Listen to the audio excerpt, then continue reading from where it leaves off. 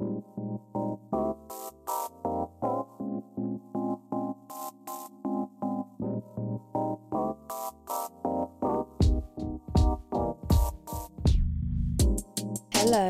and welcome to Mindset Musings podcast, recorded from officially the most entrepreneurial city in the country, Portsmouth.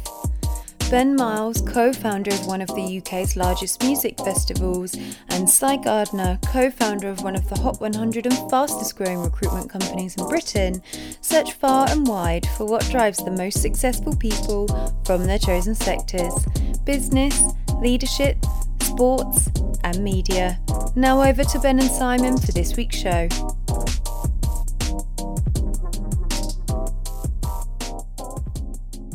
Hello and welcome to this week's episode of Mindset Musings. This week I will be interviewing my co-host Simon Gardner. How are you, Simon? Yes, very well, thank you, Ben. So we're turning the spotlight on Simon today. We're going to have a chat about his background, his journey so far, building his business, and some other bits and bobs mindset related. So, Simon, yes, your upbringing. Born and raised in Portsmouth. Both my parents, we haven't got a big extended family down here. Both my sort of parents were from, my mum was from Liverpool. My dad was from Walsall, which is a small town just outside Birmingham. And they actually met down here at the university, or back then, what was the Polytechnic, and had me and my brother.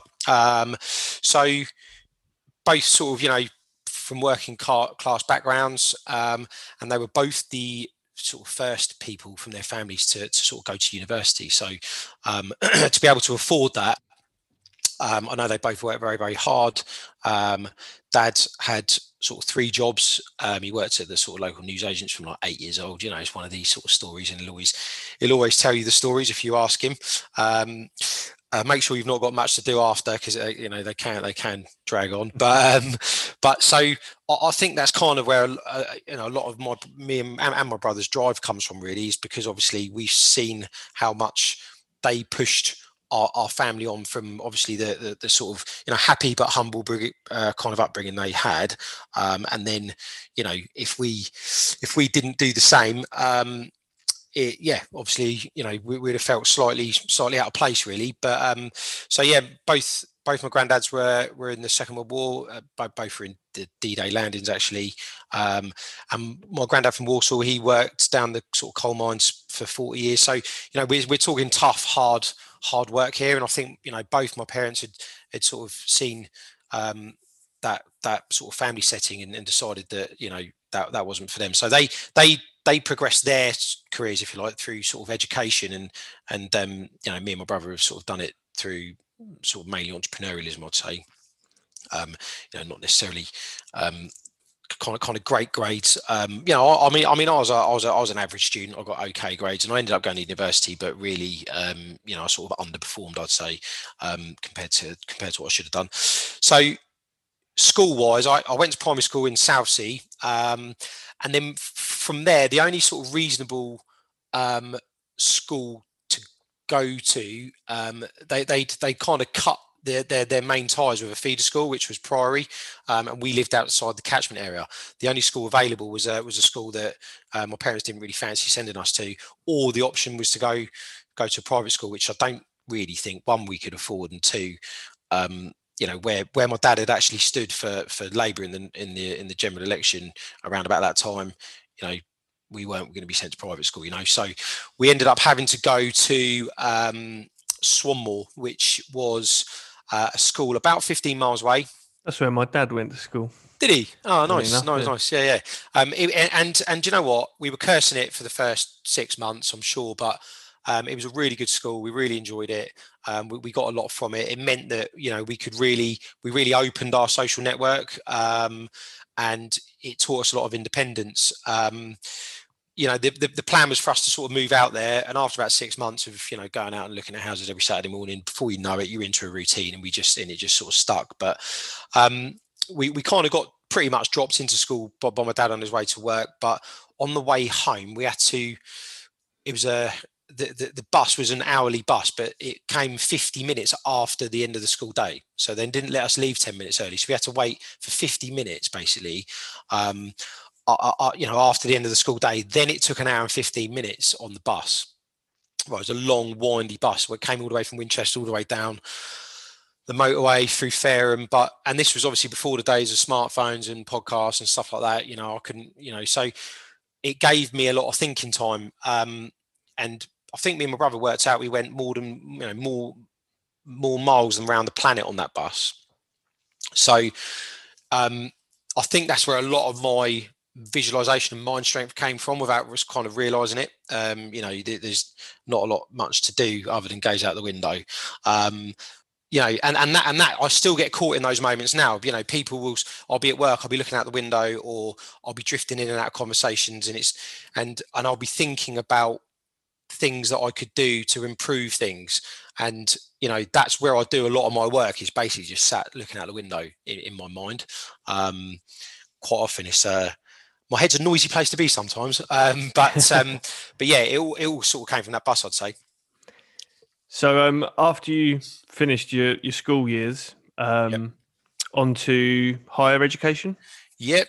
So went to college in Eastleigh, which was a mad decision really. But again, I'd had the scenario after primary school where you sort of, leave one social network. And this is before, obviously, your Facebooks, and it's easy to stay in touch with people.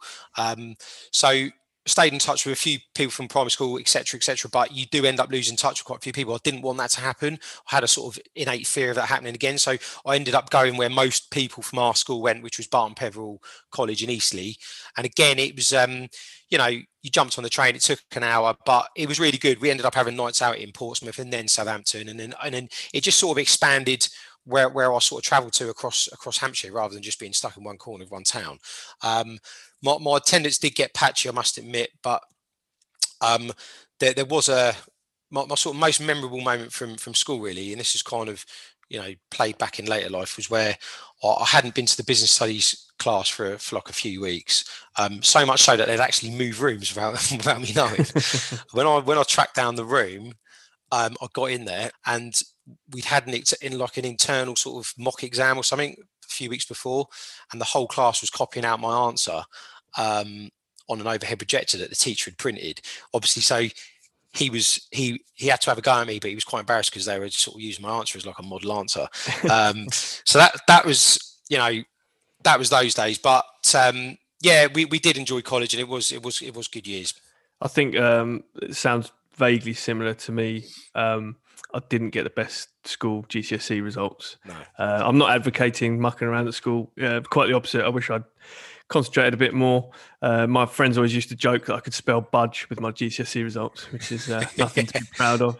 And college, again, yeah, likewise, was patchy. I didn't actually end up leaving with the qualification from there either. No. Sorry to anyone listening who thought I did. But yeah, that's not to advocate messing around with your academic studies, of course. But it's also proof, I think, yourself and I are living proof that you can go on to do other stuff. It's not the be all and end all.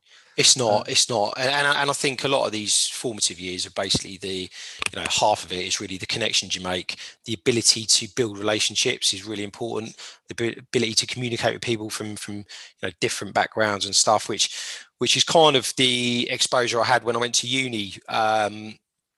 Again, my one regret really is not moving away for uni, but I'd done so much travelling for school and college. In the end, I went to... You've seen the whole of the M3. I saw, yeah, the M27, baby. I was up and down there like you wouldn't believe. But so I went to Portsmouth University, and they did have a good business school, and I did enjoy it, and it, and I did do sort of okay. I got a 2-1. But I've made links with the university again recently, and it's a great organisation. They really are excellent. But whilst at uni, everyone on our course had to enter what we called the Enterprise Challenge, but it was open to the whole of the university, and it was basically to submit a business idea or an invention or something. I think there were different categories, but in our course we had to do it. So I've sort of put something together and submitted it. And then they did like a little awards do or whatever. But I ended up actually winning that. And with that came the option to have a year off to run that business, which I snapped their hand off at, to be fair. But I was on a 4-year sandwich course anyway, and I'd have had to have gone into, gone and got a job or done sort of admin for I don't know, car dealership or whatever. But I decided to take them up. So they gave me £1,000 and a year off. And the idea was, I don't know where it came from, but it was there wasn't like your Right Moves and bits and bobs at the time, but it was a website aimed at where student landlords or landlords of student properties could advertise their property basically to the student market. And I ended up launching it, ended up actually expanding it beyond just the student market, and ended up getting some pretty big advertisers. Although it was free for them to advertise, my model was to get to swell the adverts and then kick in a charge. But that charge never came, and I think part of me actually bottled it, a little bit. My mum will say I sort of bottled that, which probably kind of did. But I actually had an offer from a company in Scotland that did the same stuff to actually buy the database of everyone that I'd kind of won their advertising account over that year, and then that actually partly paid for me. To actually go travelling with my mates after uni. They'd all been in sort of full-time work since I was 16 or whatever, and I was like, I really wanted to go. So four of us actually ended up going travelling after that, and we went to the usual cliche countries, but it was amazing. We went to Australia. I think we were away for about 4 months. Did you when you went through that winning that award at university?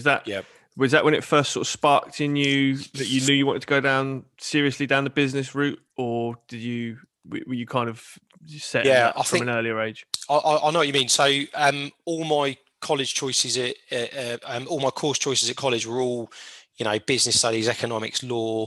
I wanted to run a business sort of thing, and but strangely went down the education route to kind of try and learn about that. And I just don't think, for all the want and all the will in the world, it's too theoretical.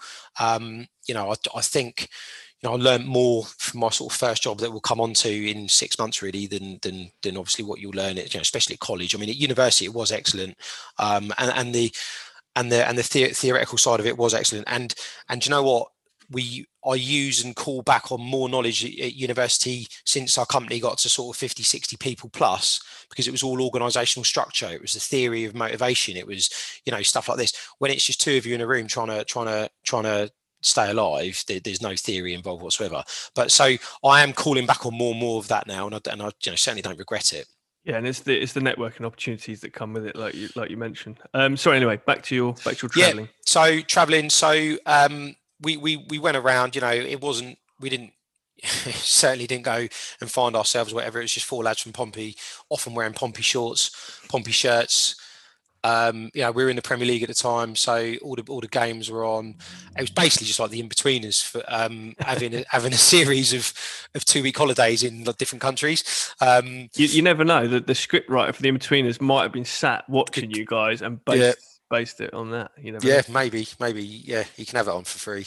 Certainly over there, I bought in a bookshop Richard Branson's autobiography, and I remember reading that, and that actually went round. My mate Sam then read it, and someone else read it, and it was,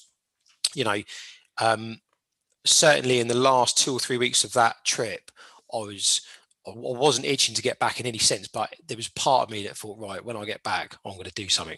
And I think that book really sort of tipped it off for me. And then returned back to the UK and applied for a few jobs, wasn't really sure what I wanted to do.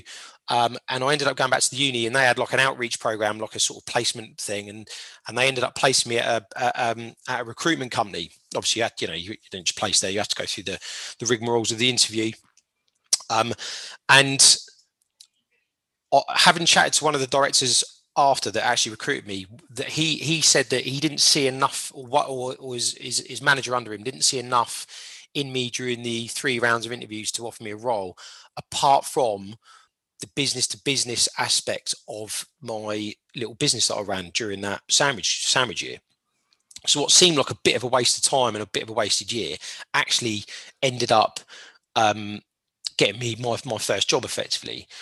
And I was there 3.5 years, and it was in Whiteley.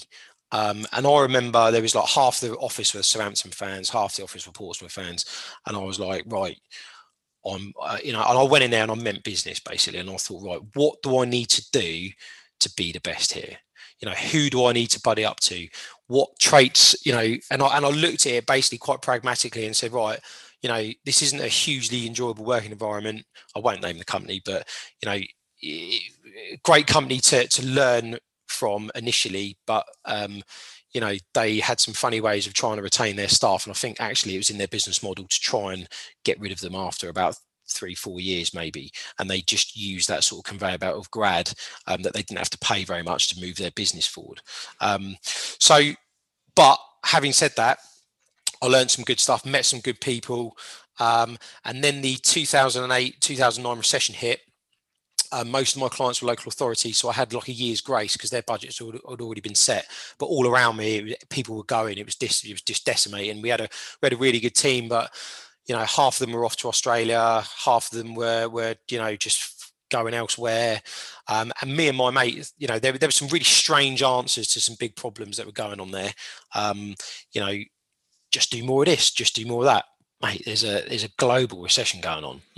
Our clients are losing their jobs. They're not wanting people. They're not going to want to recruit people into their team. So me and my colleague James, we decided, look, if we're going to start again, which is basically what we've been asked to do, we might as well do it, on our own. So that's what we did. We then set up Carrington West. Yeah, and that's probably sort of around the time, because we've mentioned in the previous episode, you and I know each other. Your dad was my teacher at school, but through your brother mainly, more so, who we ended up working together, his company and my company. So I vaguely remember first meeting you around the time, I think just before you'd started Carrington West. Yeah. But yeah, tell us a bit about that. That's the start of the kind of upward trajectory of your own beginnings. That's it. So we wanted to build a big company, and we were pretty clear about that. But we had to start small. We had no choice.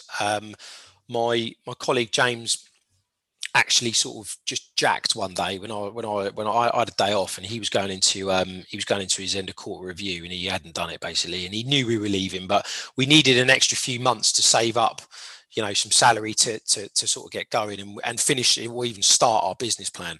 But I came out of the cinema one day and I just had a text going, mate, I've done it, we needed to do it, blah blah, and loads of false justifications as to why he just basically didn't want to do his review, and that was it. I then left about 2-3 weeks after that, and we were up and running. But so we had no office. He lived in Chichester. We had no cars. We had to hand back our company cars, and it was pretty brutal. It's pretty brutal. You hand back your keys. You haven't got a car. You have to get a lift back from the office. So I had to, for the first few weeks, we needed somewhere to work. So my brother quite kindly offered us the spare room in his sort of converted garage, basically. And I, for the first couple of weeks, I had to walk there. I lived in the centre of town then, and I knew coming the other way were all of my sort of Portsmouth colleagues from that company driving on the motorway, and I was walking the opposite direction in January towards a converted garage, and quite rightly, we didn't want to cost him too much, so it was agreed that we wouldn't have the heating on too much, so we literally had to sit there with fingerless gloves because it was cold. You could see your breath. It was January. And we had to start a business, and we had nothing, Added to that, my sort of mates that had all gone travelling decided to do the second half of that trip a couple of years later, and they were in South America during the first few weeks of me setting that up. So it was just like, what am I doing? I remember coming into that unit that you're talking about, because your brother's office was in the other half, wasn't it? Well, mainly the whole building. And I remember looking through the door. And I'm not making this up. I remember you with your gloves on, like a wallpaper paste table or something. Yeah, that's your laptop, what it was, and you sort of waved through the door, and then I think your brother said, "Oh, Simon's just sort of starting up his own company. He's just having the spare room for a bit." But I mean, what was that like for you? You mentioned obviously you jacked in, you were walking to work, you've given up your car, so it's big and scary, those kind of moments, I imagine, but also alluding back to when you'd read the Richard Branson book and you knew in your mind that you're coming back and you had a bit of a purpose and something that you wanted to chase. Yeah. As kind of scary that was, being out on a limb, back down a few rungs of the ladder, if you like. Yeah. Did you have a tinge of excitement in you that you were on your own? It was. We'd come from such an oppressive atmosphere that when we were sat in that garage, honestly, those were some of the best days. And then, soon after we moved on, and when we had Nick Rowe, Alex Kerr, and Blaine Cahill start in the years after, they were some of the best days. And it's it was exciting times. We could do anything we wanted. We could go anywhere we wanted. We could, there were no rules other than doing the best possible job for the client. Whereas that was never that wasn't the case in previous life. But so I bought a car. In the end. It was 250 quid. And I actually put a post on this on my Instagram a few months ago.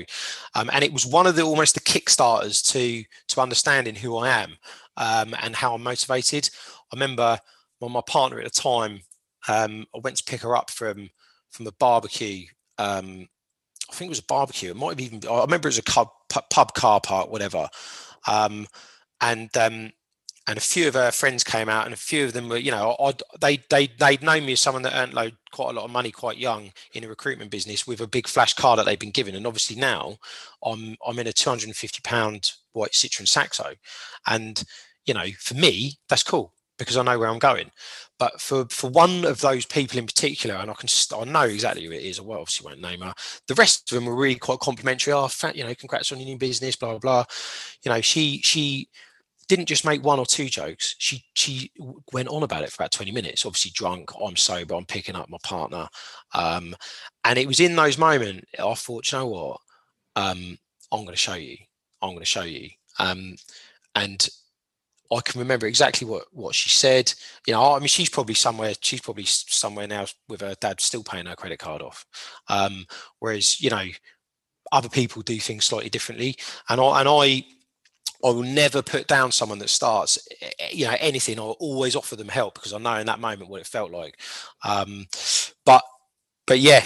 I think you and I are quite similar on that, and we've spoken about this point before, haven't we, about the naysayers being a big driver in it. Yeah, exactly. Oh no, totally. And it was us against the world. And then we'd taken on our first employee. He was our old team leader from our previous company. He'd left about a year before. He'd gone and done something else. He phoned us up. Oh, is there any, blah, blah, is there any jobs going? We'd built up the monthly income to just about start paying ourselves. And this was approaching month 8. We hadn't had any money since, and not £1 entered our bank account in the first 8 months. And then we made the decision to offer everything that we'd, the residual profit to this, to our first employee effectively. And for whatever reason, he was excellent. And he still was, but something that just clicked in him, and he either didn't believe in it or whatever, but for whatever reason it didn't work. So from about the August 2011 to up to the Christmas, and it was literally a few days before Christmas, me and James looked at the bank account and we're like, we're gonna have to fold this. If we can't, we're gonna have to cut him free. And literally just had a baby, just come back from maternity leave. We're like, look, mate, we can't, and we all sort of hugged it out, and that was that. But that was a really, really low moment. But what it meant was we're now 12 months and we haven't had a single pound in our bank account. Coming from a big salary, and a salary that people work their entire lives to build towards, and probably sometimes won't ever reach. I was earning that at 24, 25, and we just given that up. It was one of those things where have we done the right thing here? The new year came in 2012, and then we decided to change our environment. So again, we just got a bit more into debt. We took out the smallest cubby hole in the best office in Portsmouth, basically, which is Lakeside, and then the big break came. For context, for the listeners, just we'll come on to in a minute what Carrington West is, who you are, what you do. Sorry, yeah. No, that's fine. But so, would you say just before we do move on to that point was your lowest point. Obviously, like you say, the fella's just had a baby. Yeah. You've got no money coming in the door, Hmm. and you were like, we need, this might not even survive. The company might not survive. Would you say that was? It was a terribly low point. Not, if you think previous Christmases at our old company, there's a big Christmas party. It's like, dicky bow ties. We're sat in a small pub in Portsmouth, basically getting rid of our first employee. He was a friend who just had a baby, and yeah, it was tough. It really was. And the biggest worry was that you're going into the Christmas break, and the recruitment industry effectively has a shutdown for 2 weeks. You can't do anything about it. And you're thinking, are these people right? Are these people that sort of laughed at us and continue to take the mickey out of us? Have they got it spot on? That it was a tough time. Yeah, I can imagine. I've been in sort of similar situations myself before. So if that was sort of the lowest point, you said you decided to rally with your business partner, and Yep. you went and got the new office. Yep. So Carrington West is now a year old. Just for the benefit of the listeners, do you want to just explain a little bit about Carrington West, who you are? Yep. So we're effectively a recruitment company that operate in the UK built environment market. So we supply either interim professionals from the buildings, rail, highways, town planning, water and utility sectors, or so either interim staff where people, clients need people for sort of 6 to 12 month period, or permanent placements into the same markets, basically. So that's what we do. So you've done your first office move. Yep. Your business model's up and running. You've had a pretty rocky year one. Yeah. But you've not let it put you off. So where do you go from there? I mean, your trajectory has been pretty steady and pretty solid. So where do you go from that point? Yeah. So I mean, our biggest mistake up to that point was probably not writing a business plan. We thought we knew it all, but we only knew about 10% of it. So, but after the first year, we'd kind of got our head around the big mess that we'd created, and from there, we started to systemize, we started to process. We can come onto it, but that is probably my main strength, and it comes from those early days of sitting on the bus and thinking about improvements and thinking about tweaks and thinking about this.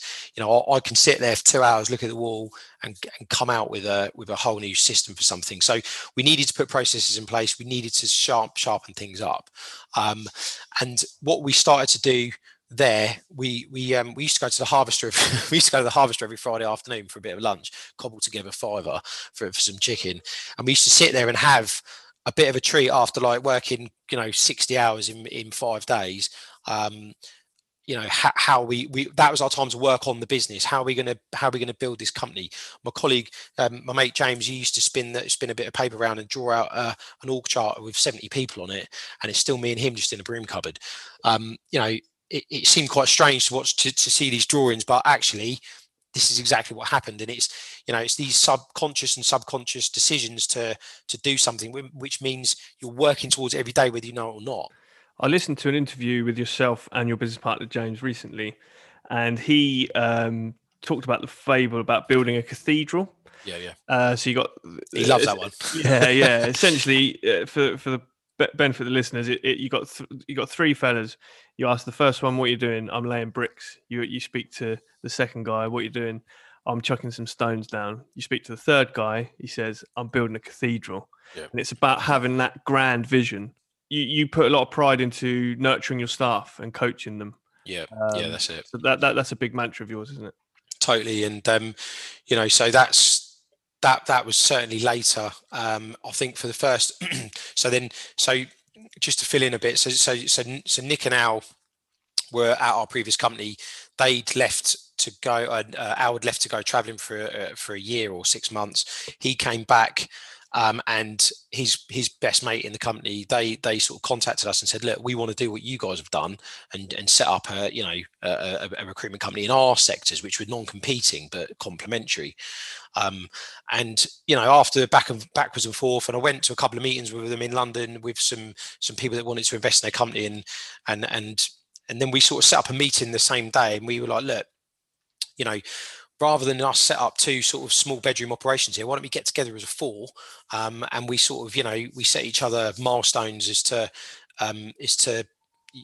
get married essentially in business terms, and that's kind of what we did. And we signed over parts of the company as they hit certain milestones. To be fair, they came in and absolutely smashed it. And then from there, you've got 4. Well, now 4 people, can get their 5th employee. It's not as awkward as walking into a company with just 2.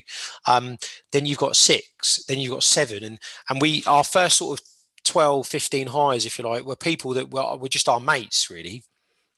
So it was great times, it was fun times. It was, it was a good time to be here. And the office, every time we got someone, they had to smash down a wall for us, and it was good to see it grow. And it was really sort of that underdog story that we always talk about. And then we reached a period of sort of 20, 25 employees. Then we started to really think, right, we've run out of people now. They're either working here, don't work in the industry anymore, or we like them, but they ain't going to get a job.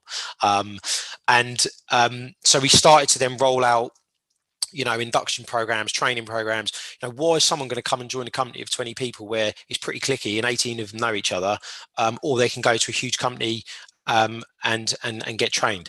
Well, one is you need to pay them what they're worth. Whereas not everyone does that. So we pay top commission, and we look after people in that sense. The package we give people is second to none. We take them on holiday every year. If they want a new iPhone, they can have it. We really put them at the center of everything we do. There's always training sessions going on, internal ones, external ones. You can't get a room here now because there's always a training session going on. And it's culminated. We've just won an award, actually. The Investors in People awarded us the best learning and development program in the UK. There was two size awards, basically, companies up to 250, and we won that. Which is huge if you think about that, because we were accused by our main competitors of not even having a database, not even having forget a training system. They just assumed that we were just jokers, cobbling it all together. Mm-hmm. The winner of that large award was Lloyds Bank. So we do things properly here, and hopefully our staff benefit from that. We deal in really niche industries, so it can get quite technical. But if someone's been here for 6 years and in your main competition they've only been there for 12 months, and they keep, each client has to deal with someone new after 12 months, we've got 6 times the knowledge in our consultants of a really niche industry. So they actually become stakeholders in the industry that just happens to be a recruiter. They're not recruiters in town planning or highways. They're experts in that industry. I was going to bring it up actually about the awards you've won. That Investors in People one is fantastic. But that's not the only one, is it? You scooped a lot of awards for your we love an award here, I must admit. We do. Quite a lot of the guys out there have all won individual ones, but we've won, I suppose the highlights are, we've won the best recruitment company in the UK to work for twice. That's mega.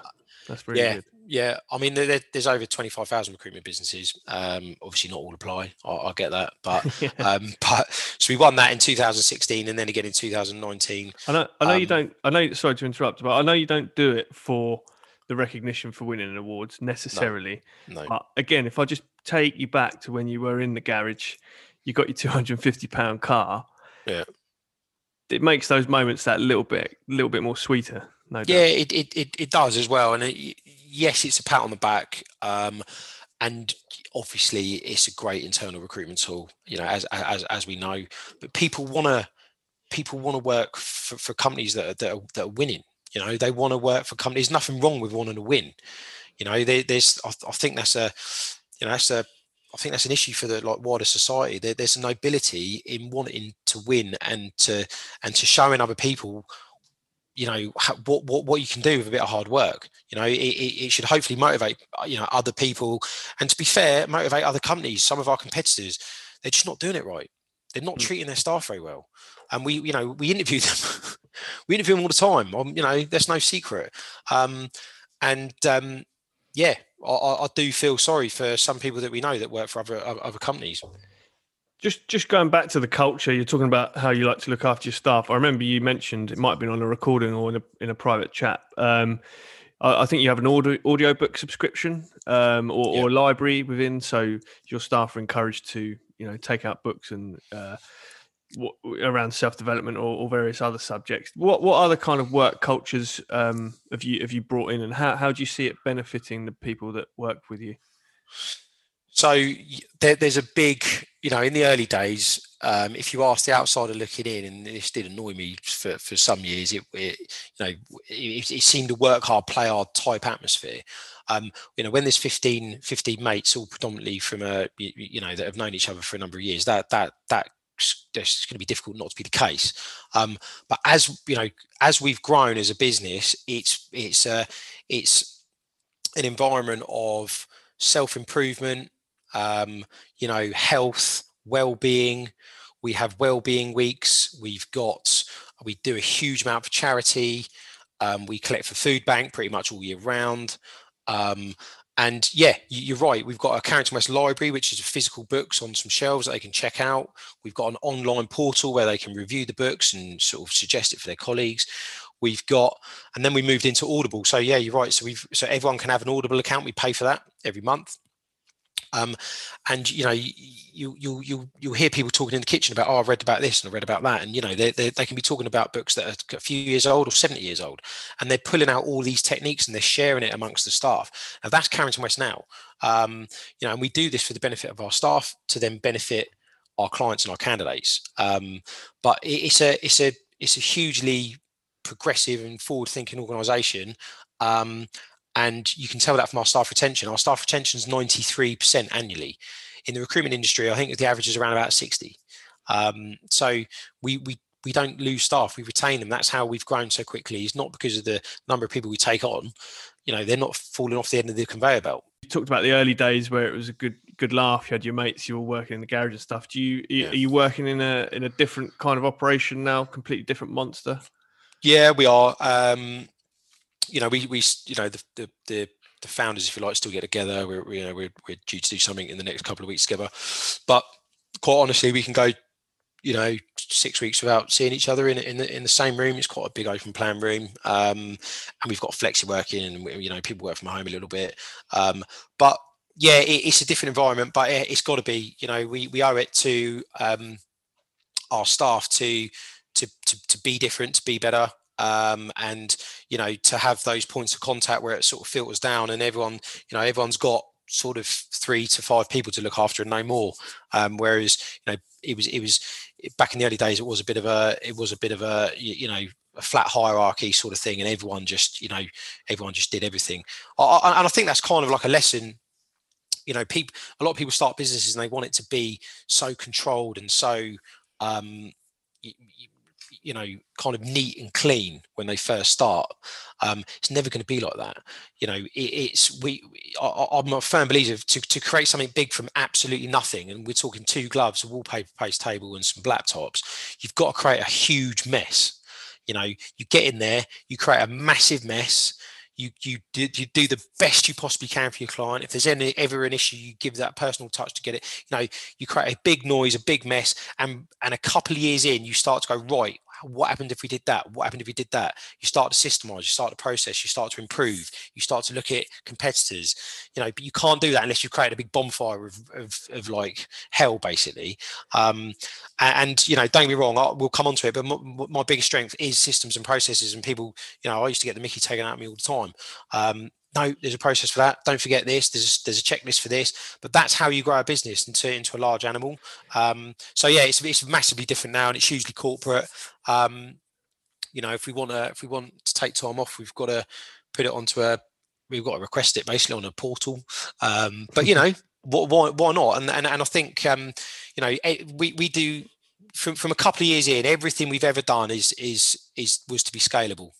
Yeah, and that's the sort of the price you pay for scaling and growth. I suppose it's the natural journey of any company that grows as large as Carrington West. I've got to say I don't really operate in the corporate world. I never have done, but as an outsider looking in, and and someone that knows you personally and a couple of your associates, huge hats off. What you've achieved is remarkable, really. So, yeah, very well done to you. Before we come on to your general kind of business lessons and mindset points, you've got a couple of other projects that you do. Yep. So me and a few other mates that you know very well, we sort of run a restaurant, or well, I don't run it. Our colleague Paul does a great job of running it. He's also a director. So we've got that sort of pub/restaurant in Southsea. And I'm starting to get a bit more into the property side of things now. Started a small property business. I'm excited to see where that can go. Hopefully we'll JV one day. Yeah, definitely. Yeah, why not? Well, I don't really know what I'm doing, so neither do I. No, exactly. But yeah, I mean, ironically, I've probably learned more about how to run a business from Croxton's, which is our pub. Even though it's just a bit of fun side project with some mates, than I have with Carrington West, because Carrington West got so quite big quite quickly that we were taken away quite forcibly in some areas off the accounts. You don't manage this anymore, you don't manage that, we've got a finance director. So it was only a fleeting moment that we saw the full spectrum. Obviously we have management reports, monthly meetings and P&L, and we understand it all now. I wouldn't have the faintest idea about how our finances work, in an intricate fashion. Whereas obviously with cash flow, we don't really need to worry about cash flow. I've got to be honest. But obviously with the restaurant, it's all cash flow. It's this, and it's a bit more hands-on. It's actually teaching me a bit more, even though it's only really sort of like a few minutes a week. But you do, it's good to learn that. Yeah, I can speak from experience in the hospitality industry as well. It's not always plain sailing, and you do need to require a bit more bootstrapping. Yeah. Various other things like that. So, Simon, let's move on now to business lessons.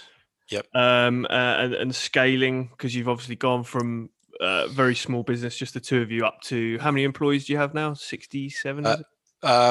We've just had a bit of a recruitment drive, so I think it's in the 70s now. Okay, yeah. So I mean, that's a huge workforce. So any lessons you want to pass on? So I think first thing, if you're going into business with a partner, and there's sort of four of us here now, you need to sit down beforehand and be honest about what you want the outcome to be. Now, that is such a simple sort of lesson, it's almost embarrassing to pass it on, and I don't want to teach anyone to suck eggs, but quite honestly, I've experienced companies where one director thinks it's going to be X, the other company director thinks it's going to be Y. They end up 5 years in, and they're subconsciously trying to pull the company in different areas. It's like, are you building it to exit? Are you building it to make a huge social impact? Do you want to? Is this a lifestyle business for you? Sometimes both scenarios or four scenarios can all be met, but you need to write that down. You almost need to sign it on a piece of paper. Right, this is my intentions for it. This is my intentions for it. So when you once you know everyone's motivations, you can sort of understand their actions a bit more. But in terms of scaling, it's very, very simple. It's taking what you do well and doing more of it. Some people, we see online, we talk about it, don't we? Some of these clowns on Instagram will try and overcomplicate things as much as they possibly can, so that they can then sell you, some sort of magic potion to make things easy. It's essentially very easy. You just need to replicate what you're doing and do it well. Culture is everything. Company culture is the stuff that happens when you're no longer there, or you've got 2 weeks off. It's just what people do naturally because they're in a room where that's what people do. And you need to work from the end point backwards. You need to know exactly where you're going. Almost like a guided missile. I know we've got we've had a mindset moment on it, haven't we? Obviously on the goals, it's very, very similar. So yeah, that would be my advice on scaling. And I think, the minute, if you are in a business where you've got different personalities, I think the minute that someone goes against your core values, and the core values of the company, they need to go. We give everyone a lot of time to get things right. But if they're actively not representing the company and their colleagues in the right way, they need to go, and you'll grow much quicker if you haven't got those people around. it's a really good point you make about overcomplicating things. Yeah. It's one of my sort of bugbears in life, really, and we've spoken about it time and time again. And one of our guests, Dodge Woodall, is big on this as well. People like to overcomplicate things, and it's just most of the time so unnecessary. Yeah. The mantra "keep it simple." I can't sort of echo that enough. Really, how that kind of works, and like you say, with the invention of the internet, it's just flooded with people trying to overcomplicate life, and it really doesn't have to be. What's your main strength, would you say? So we've touched on it, but it's the ability, I suppose, to look at something from a 10,000 view, and I look at businesses like a machine. So the people and the processes are the cogs, of which I'm also a cog, and the activity and the effort and the outbound effort is the petrol that goes into it. And I've just got this ability to just think 2 to 3 months in the future about a bottleneck here, an issue here. Why don't we do things like this slightly differently? And as I said, back in the day, he almost used to be a bit of a joke here, but I think hopefully, we all 4 or 5 of us that are obviously sort of involved in the startup bring our own huge strengths, and I've been told separately by each one of them that they really appreciate that's what my main strength, and it's sometimes it doesn't just stay at work. I can take it home. I'll tell there'll be a new process to do in the washing every now and then, and it can get quite on top of people. Systemization. I think it's a good point that you make there about people bringing different strengths to the table. It's you can grow quickly through collaboration. It's the power of leverage, isn't it? And you can't be good at everything. I think you've mentioned before as well about specializing in a certain area. It's got huge benefits. So mindset and entrepreneurial mantras. I get my words out properly. What would you kind of live by? So I think the 4 main. I could go on forever, but the 4 main things I think you need to succeed really, in terms of your mindset, in terms of what I've done anyway. Not everyone listening to this is going to want to. The last thing they would want to do is maybe even start a business, maybe even grow it large. But if you are going to try and do something that I've done, and my colleagues have done here, you need resilience. Absolutely. And do you know what? I'm not seeing a lot of resilience out there at the moment. Really not. Simply outlasting your competition can get you somewhere. Humans are flaky. Humans give up. That sometimes at the slightest bit of effort, some people just flop and don't carry on. Do you think the past 12, 18 months has had anything to do with that, with the pandemic and stuff? No, yeah, possibly now, but I've seen it for years. And personally, I think resilience is a muscle that can, the good news is you can develop it. I always use a sort of analogy here to the guys coming in. In the final round interview, I say to them, look, this is not going to be easy. This will be the hardest 6 months of your life. This will be the hardest 12 months of your life. And I always use an analogy that, you sort of go on those sort of training camps, those assault courses, you've got that big tunnel that's full of water and it's dark. And I say, look, the first 6 months is you going into this tunnel, right? You don't know how long it is. You don't know whether you'll come out. But if you kick your legs and your team, the other side, pull you out, i.e. the company, between us both, you'll get there. And it's like starting any business or starting a role in recruitment. You're paid your least when it's hardest. Okay, you haven't got any sales. It's the hardest time when you're not earning any money. So that's an easy time to quit. 5 years down the line, you've got your clients, you've got your customers. If you've treated them well and they've told people, it's going to be much easier. And guess what? You're going to get paid for it. So a lot of, God knows how many good ideas and businesses have failed and flopped just because people just don't carry on. There's you see online, don't you, on Instagram, the average millionaire's got 7 streams of income. It's rubbish. They might have after they've made a few million, yeah, they might have a, whatever. I mean, we didn't even think about starting a restaurant with my mates until we were like year 8 or 9. You don't even think about it. But people don't become wealthy or they don't make £1 million by having 7 different business ideas. It's going in on one and fully seeing it through. Then further down the line, if you want to do some bits and bobs for a bit of interest, yeah, fair enough. But it's doing something and not jumping around. Stay on course and see it through, basically. That's the first one. And secondly, yes, I like to systemize. Yes, I like to process. Yes, I like things to be easier, quicker, cheaper, more efficient. But not in the early days. In the early days, I think there's something to be said for just doing things the hard way. If you do something the hard way, it's going to teach you that resilience, and it's going to be able to, you're going to feel good about what you've done. You've learned the hardest way to do it, and then it'll only get easier. And people just try and do things, and cut corners from like, week one. It's just not going to happen. I'm you've always got to have goals, or at least some sort of predetermined direction for either your life or business. That's a given.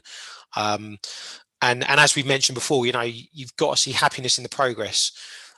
If you on day one of starting in a garage, if you think you're going to, if you're upset because you haven't got 70 people in a nice big shiny office, you're going to be upset for 10 years. Okay, so you've got to, you make your first sale, great.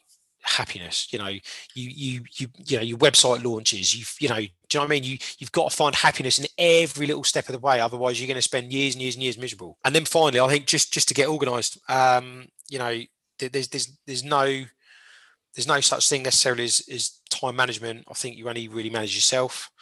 And if you've got, we've spoken about it before, if you've got 100 units of energy, you need to decide where those 100 units of energy are going. These days I've got sort of, as I said, one big company. We've two much smaller companies coming out of a pandemic. We've just moved house. I've got 2 babies under 2 years old. One of them's not slow. I sleep about 4 hours a night. In there, I've got to try and see my friends, my family. I'll go to the gym. I've got more time to do that now because I'm more organised than I did 4 or 5 years ago when I only came to work for 8 hours a day. So if you timetable stuff and you're organised with it and you know why you're working towards stuff, you'll end up getting there. Some valuable advice there. Advice to someone starting out, I've got written down. What would your advice to be someone who's starting out now? Okay. So similar sort of theme really, but I'd say you need to get clear on what you want to do in 5 years' time, or a certain time period. You need to be specific about that, and it depends on what you want to do. But I can only call on what I've done. So if you want to do something similar to what me and the guys have done here, you've got to think big. You've got to think way bigger than you've ever thought, because you owe it to the people, that come in to they got to see their whole dreams and their aspirations and what they want to do and what their family life wants to look like inside your big dream. So you need to think really big. You need to get what you want down on paper. You need to work every day towards it. You need to track the results. And I'd say, my one regret really is to not have been obsessed with reading and self-development way back at the start. That's the same for me. Yeah, I have to say. Yeah. You've got to, read every day if you can. If you can't, Audible. Podcasts are great. And it's kind of what's led to this interest. But you need to fill your ears with speeches, TED Talks, podcasts of people that have done what you want to do. You need to, just even if you just go for a quick walk, even if you've fallen off to sleep, just get a podcast in your ear. And before you know it, subconsciously, you're always working towards this, obviously this goal. And as I've said, get focused, but don't forget to make that big mess, make a huge statement, a huge mess. Don't worry too much about, our bookkeeping this month's a bit late. For the first 2 years, you've got a free pass, in my opinion. Your accountant will come knocking if they want something. Outsource absolutely everything so you can just concentrate on what you're good at. What's the saying? You got to break some eggs to make an omelette. There you go. That's exactly it. And then finally, I'd the only way you're going to fail then is if you've got a bit of self-doubt. Everyone's going to have a bit of that. You just got to fight through that. But the other doubt you can have is external, and that's from other people. So you need to limit your time around the doubters, basically. Maybe keep someone close to you that constantly takes the mickey out of what you want to do, because as we know, as we've seen, that can work. But certainly keep the people that tell you that you're not going to do anything. Just distance yourself from them. These days I expect to win. I expect to do well, and winning is more. It's as environmental as it is internal. You're more you're more likely to not do well because of your environment rather than what's going on in your mind. So you need to augment your environment. You need to make sure that the people around you are going to support that. If not, you got to get rid of them. What's your on that note? We've talked about the doubters and surround yourself with good people. What's your main drivers? My main drivers, I suppose, are I look at my parents and I look at how far they came. Basically, that is a big driver for me. Whether I've ever told them that, I'm not too sure. I'm sure Keith's listening, so he can. Yeah, I'm sure they are. But yeah, I think it's difficult, isn't it? You sort of you get to meet people, and then after maybe a year or so, you go on a stag do, you go to one of their family parties, and you witness the family setup, and you think, Christ, yeah, I get it now, and you don't realise how sort of innate all of this stuff becomes, from people's upbringing. But I think a big driver for me is obviously is that I want to do well for them, and ultimately now, and obviously, and the main one is for our children. I want to be a good role model. I want to. I don't want my sons to go to school and go, oh, my dad's got a flash car and a boat, and he's got a big company. That would upset me. I want my kids to go to school and go, God, my dad takes me to football. He reads to us every night. He's a great dad. We really love him. That's my driver. Yeah, that's a great point you make there. And in fact, we've got I've not told you this yet, but we've got a mindset moment coming up based around that very subject. So that'll be coming out soon. Just going to wrap up. I think we've got a few minutes left. So what does the future look like, Si? What's your plans? Where are you going in life? So, I've got some big ambitions, some big goals. I usually keep them to myself. But I would we're looking to grow consistently now. We've had the pandemic. We actually did grow during the pandemic. We actually grew by 7 staff during the pandemic, which is like unheard of. However, we owe it to the people here. We've just done a huge sort of kind of management training scheme. So we've got about 15 amazing people on that are all looking to just develop their career. And, there's going to be nowhere for them to go unless we just, keep growing. So we want to get this. We've got 100 seats in this office, next stops to fill this.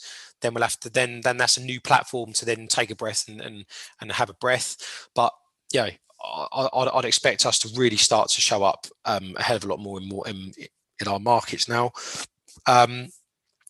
Personally, I want to explore the property thing a bit more, and keep having fun with our restaurant and our bar, and obviously this podcast. I think we've done some decent stuff. Our guests have done some amazing things, and our mission with this podcast really is for people to hopefully listen, to get some value out of it in terms of mindset and to learn from the guests and their success strategies and what's helped those guys do what they've done, but also to make people realize that everyone has faced the same struggles on their way to achieve something, and it could be anything. If you want to start a sort of small cookie business, you're going to experience the same issues that we started when we started here: self-doubt, people taking the mickey out of you, etc. So I want to make sure that people realize that to do anything, there's going to be big hurdles. You've just got to go through them. It comes back to that resilience bit. So obviously, excited to see where this podcast can go. And yeah, just carrying on, just setting annual goals off the back of a big vision, really.